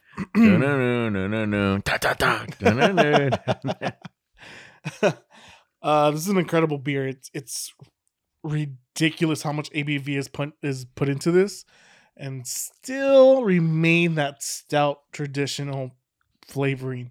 Yes. You have a lot of the roast, a lot of the bitterness, hop and malt balance that's going on here. I wish this was a little creamier, but it's great overall. We're gonna get right into the ratings. Vimandius, we're gonna start with you, sir. As a base level stout in 2014, you're having this in 2014. I'm having this in 2014. This is gonna be a 10. I'm having this now. This is a 9. Very well. Yeah, only because of the introduction of quadruple stouts, imperial stouts. You have the Rasputins competing with this style. Yeah, you have rye barrel aging, whiskey barrel aging, bourbon barrel aging. Exactly. Avery Brewing Company forewent all of that. Yes. Yeah. Back in 2014 this is a perfect fucking 10. Absolutely. I don't know how much muted the brews would be in 2014, but this is a nice rendition of a stout. I'm gonna give this a 9. Xochipilli. I feel like I would also give this a 9. I do enjoy this a bit more than the tweak, and I really enjoyed the tweak. I really enjoyed the tweak. But like I said, I called the tweak. I call this beer right here. Was it Mephistopheles? Yes, sir. As a reverse tweak, where I get the coffee notes and all that toffee at the beginning, and I get the booze at the end. Yep. But I don't mind that because I find myself drinking, enjoying it, and then breathing in with my mouth. I go, you're breathing fire at this point. Yeah. But that's enjoyable. Like a fucking demon that it's turning you into. It's really, really nice. And I really like that. Maybe it's just the booze at the end I prefer. And it's to me, it's a 9. It's really good. I enjoy it. Lovely. I'm actually gonna have to just go ahead and give this a 10. Avery Brewing Company is at the forefront of the craft beer movement. They were doing this back in 2014. There's many up and coming brewing companies that have yet to surmount a fucking recipe to this stature. The dedication to the craft throughout this lineup has been palpable, literally palpable. You have gotten these like very definitive fucking flavor profiles bouncing from fucking beer to beer, and everything within this lineup has certainly given us an example of a passion to the fucking craft, and then just like a desire to rise to the top of whatever style that they've really ventured out for. When you just put a stout out there, you just put a fucking stout, you're competing with the likes of like Guinness, and then you put something like Mephistopheles up against that in its time. I mean, this thing just blows everybody out of the water. You have everybody running for cover because you have actually bottled a fucking form of demonic liquid here. 17.1% ABV back in 2014 was unheard of. Quadruples were unheard of in the stout category. So, Avery Brewing Company, I love you, and I hope that you have not stopped fucking venturing into the fucking passion, which is obviously translated into your craft. This is a 10 for me. This is a 9 for me. You, and a 9 for you. Yes, a 9 for me. Beautiful, guys. Thank you guys for fucking joining me through this. And we're going to go ahead and come to a soft landing with one last topic to close out. One thing I feel like this whole like series of beers that we tasted, they hold true to the fact that like you're tasting beers that are definitely more on the dark side, a lot more tempting. You want to try them, you want to keep on drinking them. And it's more like kind of that whole demonic play thing we're doing. Absolutely. It feels kind of like it's like kind of like hook you in and bring you into the dark side. I get that. Yeah, absolutely. It's so interesting. That's what we're trying to do to you, fucking Xochipilli. Yeah. Really? We're trying to bring you over to the dark side. I'm the Prince of Flowers. I need that photosynthesis. But like I said, you're talking to someone who likes gin, who enjoys like I could bite into a piece of wood and like that shit, you know? I mean, what the fuck is gin, bro? Like fucking juniper berries or some bullshit? I guess I don't give a fuck. I like that shit. Elderberries? Juniper and elderberries, right? Yeah. Does the elderberries come from the elder tree? It's like a thing for like older people to understand. Oh, you wouldn't get it. I bro. saw Harry Potter. I know. I know what the Elder Wand is capable of. I know what it means to be the master of death. This isn't. I saw the hair. This isn't the Deathly Hollows, Dude, motherfucker. I like how this is not his the take Deathly Hollows. is. I saw the hair. Like it wasn't like I read the books because I read the books, motherfucker. This was a. Oh, so you know Dumbledore's gay. No. You know Dumbledore's I read gay. the first 3 books and then gave up after the 4th because it was about bro, that. because the Goblet of Fire was like that. fuck that shit. Fuck. Just like everybody my age was like, fuck that. I'll wait for the movies. I'll wait for the movies. Sick. Everyone read through the first 3 excited about Harry Potter, and then you see the Goblet of Fire, and you're like, yeah, dude, the Goblet of Go Fuck yourself. get out of here. I'll wait for the Universal Studios ride, bro. Jesus Christ. No, these beers definitely want to convince you to be a Death Eater, that's for sure. Nice. Wow. Fuck yeah, dude. Absolutely, dude. Fucking Slytherin over here, bro. Hey, I took the test. I'm a Slytherin, yes. Oh, no shit? Yeah. Is that because of your lisp? Yes, sir. You sound like a snake. The Slytherin. Slytherin snake. Hey, look. All I know is that Slytherin had the best outfits. Do they? Little fact, Slytherin's got house rings. No other house got that shit. Oh, no shit? Yeah. No other house got rings? Yeah, kiss the ring, the bitch. I'm probably some kind of like faggot. Like Hufflepuff? Hufflepuff? Yeah, I'm probably some fucking Hufflepuff motherfucker. That makes sense. Just the name. The fact that, what are they, badgers or mongooses or? I don't know what the fuck a Hufflepuff is, bro. The name is kind of. It sounds like Jigglypuff. It does. Jigglypuff was such an annoying character in the Pokemon because he would sing and then you'd fall asleep and he'd write on your face. Yeah, for sure. He's definitely, actually, you know what? Jigglypuff was the Bill Cosby of the Pokemon. Oh, yes. You're right. But I felt like Jigglypuff was like your best friend in real life. The person you would trust with your life when you were asleep. And then he's like, fuck you. Dr. Huxtable? You're my homie. I'm going to write on your face. Because I know you won't get mad at me because you love me. The only thing that I resent... the only thing I resent is that Jigglypuff didn't draw dicks on people's faces. Like the strength this motherfucker had. To not draw dicks. The self-discipline. He's like, this is a child's cartoon and I want to be part of it. Shit. Mustache. Glasses. And then when you wake up, you're just fucking so relieved, right? Yeah, you're just like, oh, at least it wasn't a dick. I look sophisticated. This one drew a monocle on me. I just bought Boardwalk.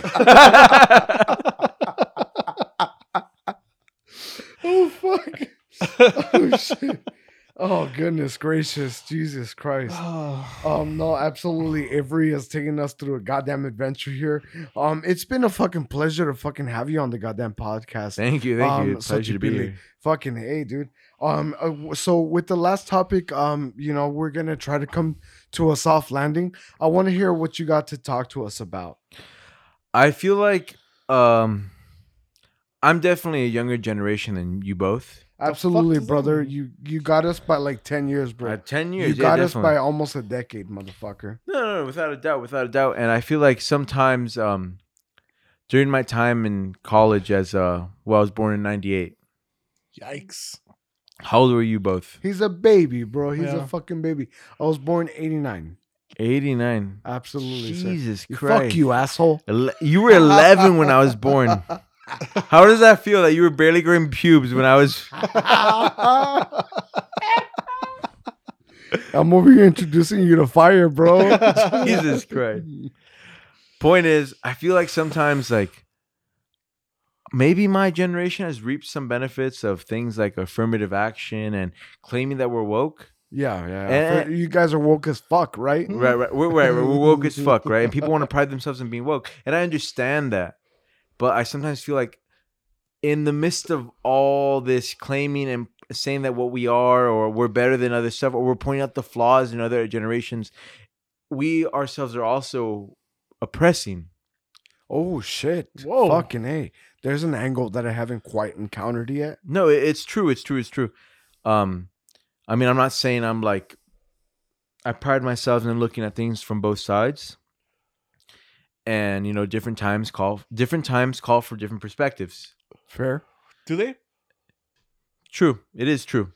The perspective of someone from 1850 is different from someone from 2000. Why? One thing we were talking about earlier. Fuck 1850. Fuck that. What was that? I'm talking more like the start of the 1850s. Yeah. If you're listening to this as a time traveler, fuck 1850s. Yeah. Fuck 1850s. All our listeners from the 1850s. Fuck you. All you moonshiner motherfuckers. Moonshiners. Jesus Christ, dude. You're like 80 years off on that one, bro. Really? When the 50s, bro? moonshiners, when did they start? They were like 1920s, 1930s. Yeah, bro. Really? Yeah, exactly. Hatfields, McCoys. I don't know what the fuck that is, but Oh, come on. You can't missound the Romeo and Juliet of American history. I was really the Romeo and Juliet of American history is fucking American. What West Side Story? That's Fuck out of here. It's 1950s, bro. 1950s, Like bro, you're getting a little bit more the contemporary in your attempts to become historically relevant. You're becoming more contemporary, sir. I hate to tell you that as a fucking youngin. We're trying to tell fuck you to 1850s, bro. You couldn't leave well enough alone. Okay, I just googled it. Hatfields, McCoys, 1863 fuck you. to 1891. All right. Okay, but moonshining was the big thing of that time. You guys don't know the Hatfield McCoys thing? Tell us. I don't know Enlighten what us. the fuck. Okay, that's it, yeah. the gist of it, Hatfield McCoys. Two prominent families back in those times. Yes, you want to sir. talk about like Southern families? Two big families. Hatfield son went over there, fucked the McCoy daughter. Ooh. Yeah, right. And they hate each other, just like in Romeo and Juliet, Capulet and Montagues, right? Yeah, for sure, absolutely. Became a bloodbath. Okay. Point is, Hatfield's won. Nice. And McCoy's fucking lost. But moonshining was a very big part of both their industries. Fuck McCoy's, basically. Is that Fuck what McCoy's, yeah. Fuck McCoy's. Fuck You want to be a Hatfield in this story.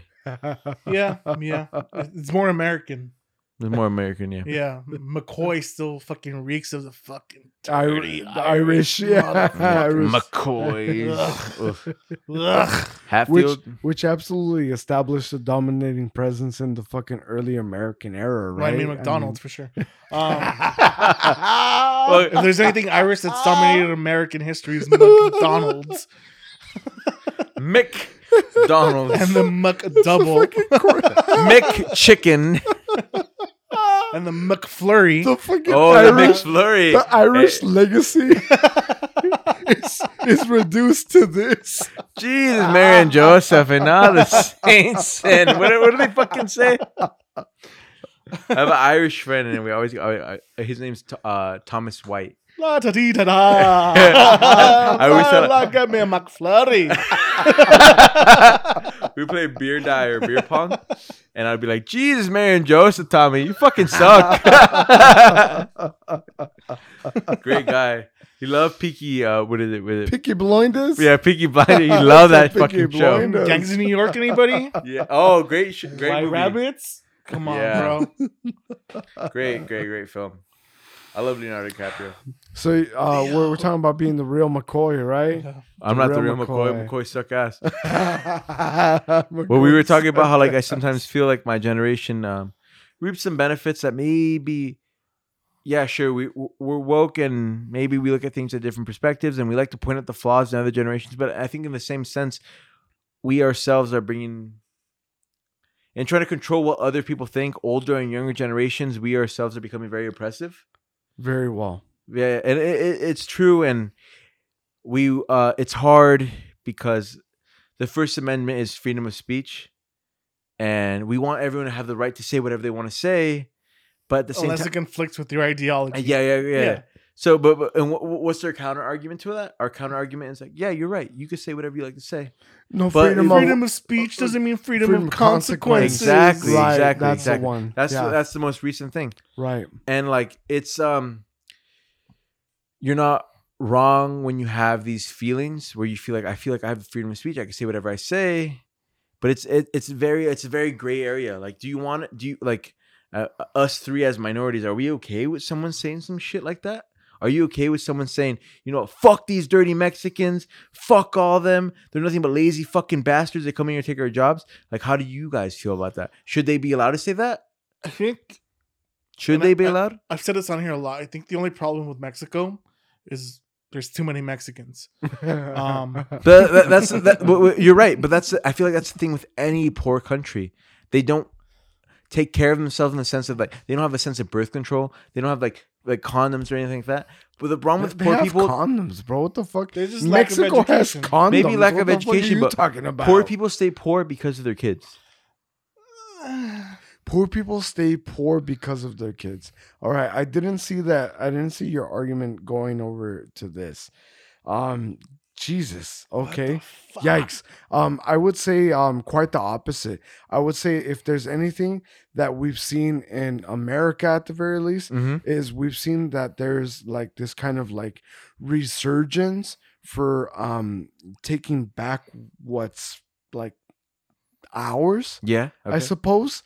I see this like fucking culture and tradition like being very ingrained, so much so that we have even a divide where you have this cultural appropriation becoming a fucking topic in social arguments.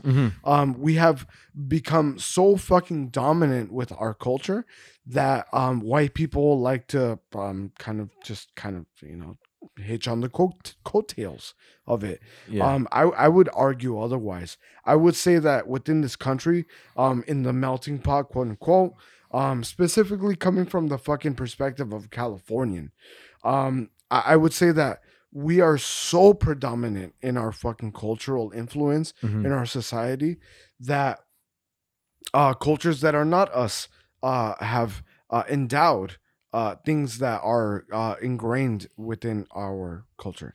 I would say that it's quite the opposite. I feel like, well, melting pot, I don't think America's a melting pot anymore. I feel like America's more of a salad. Okay. That's what they say. That America's more of a salad, where like a melting pot, you think of like intermixing and everything. You think of a stew, everyone's mixing around. Very well. But you think of a salad, you got your lettuce, your tomatoes, your everything, all that shit, all in their own separate areas. You could distinguish between each and every single one of them. And if you drive through Southern California, you could be like, okay, this is the Asian community, Mexican community. You could distinguish between Absolutely. them. There's a Chinatown. There's a Koreatown. Exactly. There's a fucking Jewtown or whatever they call it. No, there is. I forgot. That's probably. I know. I've been there. Hasidic or some bullshit. Hasidic Jews. Those are interesting guys. They're probably like some kind of like West Hollywood kind of shit. I don't know what the fuck. When I was saying about like poor people staying poor because of their children, They got, like, I think it locks. goes back to an ideology where your children weren't expected to live. So Okay. back in those days, you would have as many children, not as many children as you can have, but you'd have lots of children. You would have maybe like, let's say you have 9 children, 50% of them live due to like, malnutrition, illness, and all that shit. Yeah. And then your children that do live, you expect them to take care of you in your old age. Correct. Where you're expecting things out of your own children. Yeah. It was, But like, whose choice is it to be born? it was their form of 401k, right? Their form of 401k. You have a million children. One of them is going to take care of you. One of in your them, old one of age. these motherfuckers are gonna step up. He's gonna make it. Yeah. Also, you're living in a fucking impoverished nation with fucking nothing to do but fucking grow your own crops, and you need hands on fucking deck. Exactly. Yeah, you need farm You hands. need farm hands. Yeah, you absolutely. Need fucking people working I like so you can this. fucking feed yourself. I like and feed this your because family. it supersedes like any kind of like outer culture inception Mhm. and it really ties into like actual traditional American values. We're no longer at this point, we're no longer talking about like this melting pot kind of shit. You're talking about legitimately, I need farm hands. I need people to fucking plow the land. I need people to fucking seed, plant, harvest. Yeah, and that came at the expense of you having children to be able to help you. Yeah. But now the traditional American family works in a fucking cubicle, so you don't need that many Right. fucking farm hands. You don't. Right. But you're Mexican. Unfortunately, you're not the guy in the cubicle. You're the guy working the fucking field, so you need more Right. fucking hands. Correct. It's a combination of like cultural differences, kind of, Yeah. but also a combination of poverty, a combination of education, a combination of a lot of fucking things that the Americans were able to fucking get through and surpass because of the Industrial Revolution. Yeah, Correct. of course. Yeah. In the Correct. Americas, there were farmers. Of course, there were farmers. There's still farmers today. Yeah. Farmers are the But backbone of this country for sure. I There feel is- so. There Yeah. isn't that need I'll agree with to that. procreate at this rate because you don't need farm hands anymore. You don't need farm hands. I feel like most farmers in this day and age, a farm is a business. But you have machinery now. You have technology now that's helping you with these. Yeah, but it's not like on a farm you just feel like, hey, I need someone. Here's a job posting. Who's gonna fill it? It's more like I'm gonna train my kid. This is what I've established for you. This is my farm. Yes. This is your future. It's been our generations. You're gonna take over this. Yeah, Mexicans don't do that. They don't. But in America, they do. This is my son. My grandpappy was a farmer. My dad was a farmer. I'm gonna be a farmer. You know. There's that. There's also a lot of people that have come from that have turned their back to the family business Uh-huh. and have gone towards other things that they relished. And I think that also has created like some kind of potpourri to our culture. Mhm. I'm gonna invoke somebody like fucking Franz Kafka as Mhm. an author. If you're not familiar with him, he's such a fucking prominent author. He created his own subsect of literature. Yes. So much so that there's even a fucking adjective. There's an adjective that goes, this is Kafkaesque. It's Kafkaesque. And this is a man who was born to a fucking banker and like he just fucking this is what their father was. He was a banker and a fucking lawyer and all this kind of shit. Turned his fucking back to it. He was completely obsessed with literature. There's that as well. There's people throughout our history in American culture that have turned their backs on their fucking heritage, specifically career-wise, that have been able to craft out their own subsect of our culture and indeed establish a new sect of culture for our civilization. That's gonna go back to 1776. What the fuck did the Americans do? They said, "Fuck you, English tea. We're gonna throw into the fucking harbor because we are not part of that culture anymore." Yeah. What America has done brilliantly, going back to your fucking topic of being fucking grateful, is created the opportunity for you to decide your own fucking destiny. Correct. And that doesn't mean because my daddy was a farmer and his daddy was a farmer, I'm gonna be a farmer. No, fuck you. I'm going to be an author. I'm going to be a fucking whatever the fuck it is, astronaut, engineer, movie maker, whatever the fuck you want to be. You have the opportunity to do so here in this fucking country. Every other country, You don't. Yeah. You fall in line with whatever the fuck your parents are doing because that's what's making money. Because was a suicide bomber. We all. You fall in line with whatever the fuck your parents are doing because that's how you're fucking feeding. That's how you're fucking eating. Yeah. Because there's no excess there. There's excess here that's allowing you to fucking explore and give you the time and the opportunity to fucking do something different with your life than fall in line. I feel like that opportunity, that privilege to be able to turn your back on the tradition that you've already been established by your forefathers to do what you want to do is very, very American. It's unique. Absolutely. Yeah, uniquely what happened in Yes. 1776 was essentially a big fucking turnaround. It was throwing tea in the harbor is a big England? fuck you. That's equivalent to a fucking riot. And you know what? Like, maybe that's something that America can't shake. When the current generation, the prominent generation in America feels like they dislike what is happening, they will riot. And maybe that's probably why sometimes riots happen. A riot is something that is not going to leave America. Nice. This is nice. This is not going to leave America. No. Be it BLM or whatever. It's BLM this last year. Last year, because that's when it was really prominent. BLM last year. But 10 years from now, it will be a different movement when the younger generation will not stand for what is prominent at the time or whatever the old generation say and say, fuck that, we're going to riot. And we're going to get mad because we're going to say, you're destroying everything.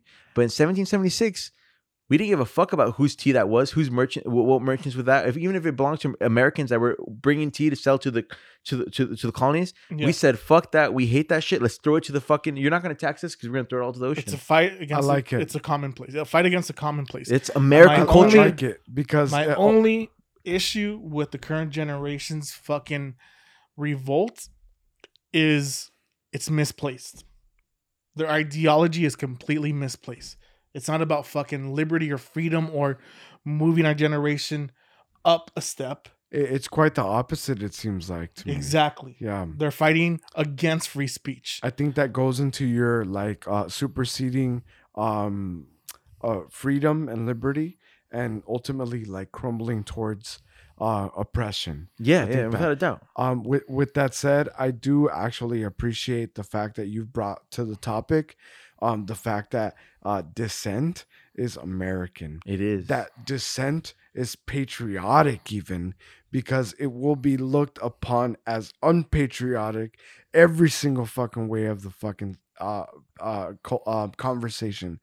And anytime that you invoke something that is in our Constitution, you will have an opposite force that tells you that you are being un-American, and it's very convoluted in the sense that dissent is as American as you can fucking get. It's almost like physics, isn't it?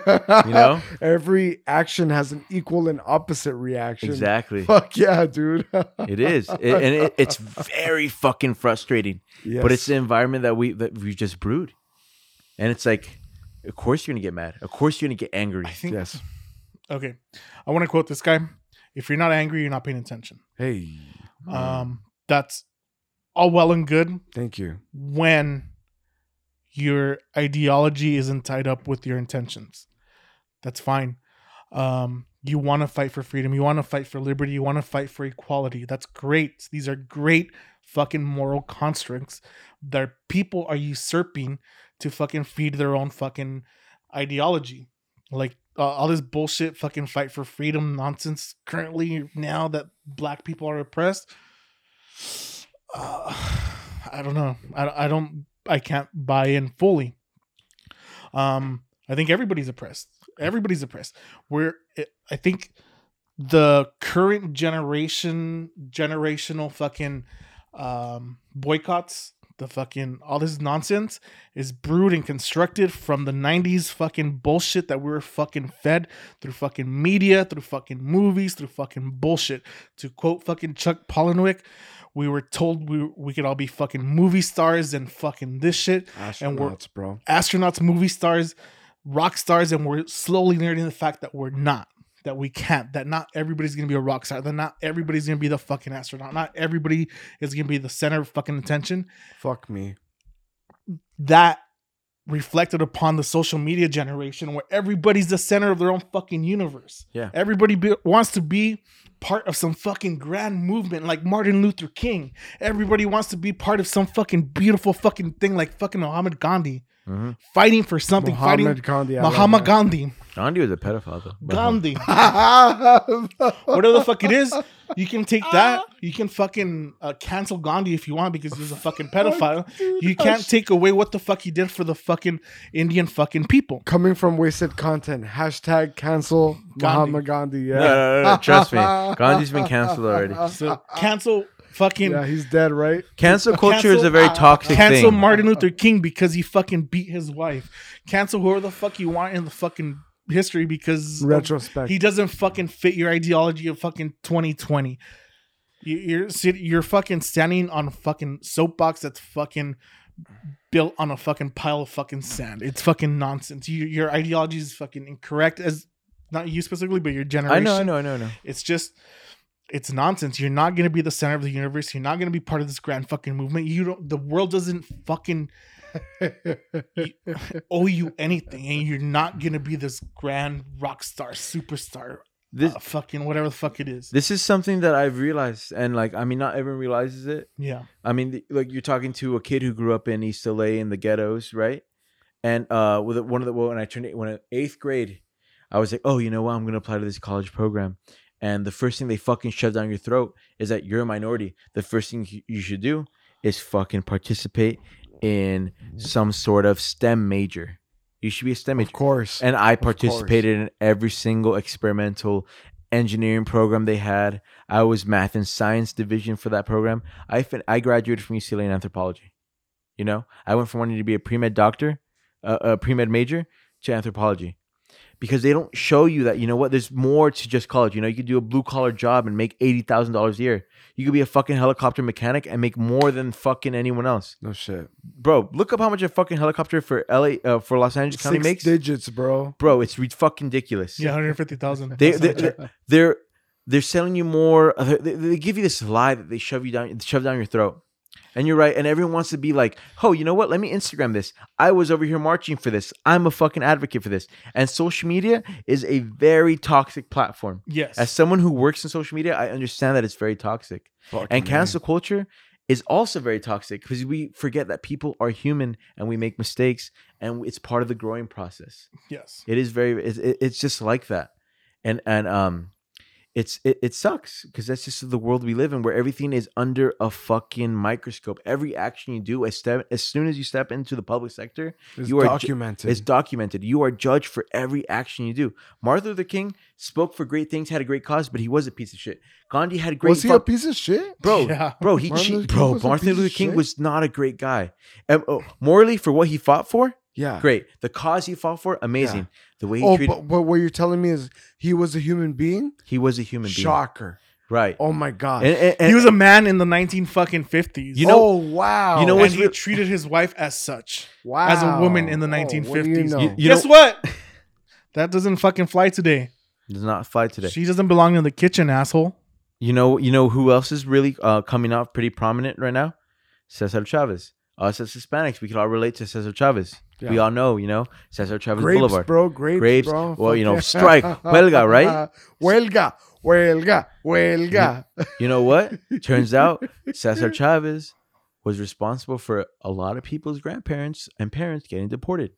Oh, okay. You didn't know that? No, of course. He saw competition. He saw illegal immigrants as taken away from. It was just really fucked up. He was trying to unionize the fucking immigrants that were already here in this country and keep out the new immigrants. Exactly. Yeah, for sure. It's a classic thing. As soon as a Mexican gets their papers, they're gonna turn their back on everyone else who's. What was it? No. Let's get really personal on this topic. Let's get really personal. Please do so. It got to the point where, like, this is based on what my mother told me, where one of my aunts helped some other lady's kids cross the border. She illegally said at the border, "These are my kids. I'm gonna take them across. Like, I'm gonna take them with me," and got them citizenship. All this other bullshit. Helped them cross the border. And now these kids, as adults, are saying, "We don't want any new immigrants." It's like, do you forget how you got here? Nice. Have you forgotten that you yourself were an illegal immigrant, and now you're fucking saying you don't want any? It's like, Are you really gonna like act like you were fucking born here? I like that. I'm gonna give you a little bit of more perspective when it comes to like making this very personal. Myself and Ozymandias, we were a part of, I guess let's just call this like a movement. Yeah. Okay. This was peak of 2006. This was HR 4437. We might have spoken about this on the project before, but you're talking about making this personal. Yeah. And I can't find a better example of what the fuck you're talking about. Xochipilli. I want to share this with you. Please. This was HR 4437, which was a bill that was introduced by our governor, who was none other than Arnold Schwarzenegger at the time. To the chopper. Yeah. You got to get out of here, Mexicans. You got to get out of here. This one was trying to fucking get a bill in that made it a federal offense to administer any kind of medical care for illegal immigrants. So you have a bill that is going to make it illegal to treat, to save the life of another human life, just based on the fact that they are not a citizen, okay? Mm-hmm. And we obviously had a big problem with that. It just didn't quite sit well with us. Mm-hmm. And we were, let's call it the woke culture of that generation. And in our high school, we established a walkout for this, and we had a showing for this, and we shared information regarding this, and we were on the forefront of some kind of very young age generational movement opposed to this. Mm-hmm. And on one of these days where we hosted a walkout, where we were the people hosting a walkout from a high school, mm-hmm. We did so, and then we took that onto the streets, into the public. And when we did that, we had a very big following. We had groups of people. And at this point, we divided people. And you go to this city, and here's your stack of pamphlets to distribute. Yeah. And here's you, and you go to the city. And then we tasked ourselves to go to the city of La Puente. Mm-hmm. And we were spreading the message, and we encountered a gentleman that was blacker than the Mephistopheles fucking stout, bro. This motherfucker was a fucking chunti motherfucker. This fool was seeing a lot of sun. Yeah. All right. And we went up to him, and we had this fucking this piece of paper that said, like, hey, if you're about it, you know, if you want to support this, mm-hmm. if you're against making it illegal to fucking just be like a fucking human being to another human being.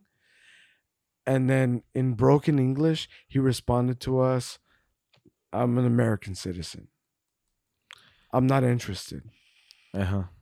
It was so disheartening to find somebody that has obviously come from outside of this country, has established a lifestyle here, has obviously probably done pretty okay for himself here, and is no longer willing to fucking support other people benefiting from the same exact thing that he is currently benefiting from. That's I feel like that's a Western culture thing. It is. The selfishness in that. Yes. Is a very Western. If you go to the East, if you go to China, like you see Asians wear masks before the pandemic. Yeah. They don't wear the mask because they're afraid of breathing other toxins. You know, before the pandemic, you see Asian cultures wear a mask like that. I would see them all over campus, all over the time. And I'd be like, why are they wearing a mask? Are they like, what the fuck, you know? It wasn't till the pandemic that I realized that they're wearing masks because they feel a little sick. And they think, it's better for me to wear a mask because I'm going to prevent other people from getting sick. Yeah. So they think more in the we rather than the I. And the West thinks a lot more in the I. Absolutely, yes. It's a very different perspective that sadly we're very like me. Like, how does this affect me? Not us, me. Me. Mine. Now. Exactly. That's Western culture encapsulated. I was trying to go for a soft landing. I don't know that we exactly established a soft landing because fucking hell. Is that a lost boy? A very fucking contentious fucking topic. But I will absolutely concede that this is the end of episode 81 of Wasted Content. Xochipilli, thank you for fucking joining us. Holy fuck, thank you for providing us a perspective from that younger culture. Holy fuck, dude. Thank you for joining us for this amazing fucking lineup. You guys got any fucking words to exit? I just want to say maybe my thoughts aren't a complete representation of my generation. I try to stay impartial. Maybe I don't know if I failed or succeeded in that, but I hope that you guys enjoyed everything that we've talked about. I've really enjoyed being here. The beers we tasted were amazing. This is something I really enjoy doing again, and I really wish success upon you both. Thank you, brother. I appreciate that. Thank you. Ozymandias? Rufio! This has been Wasted Content, episode 81. I am Anthropo. And I am Ozymandias. See you next week. Peace.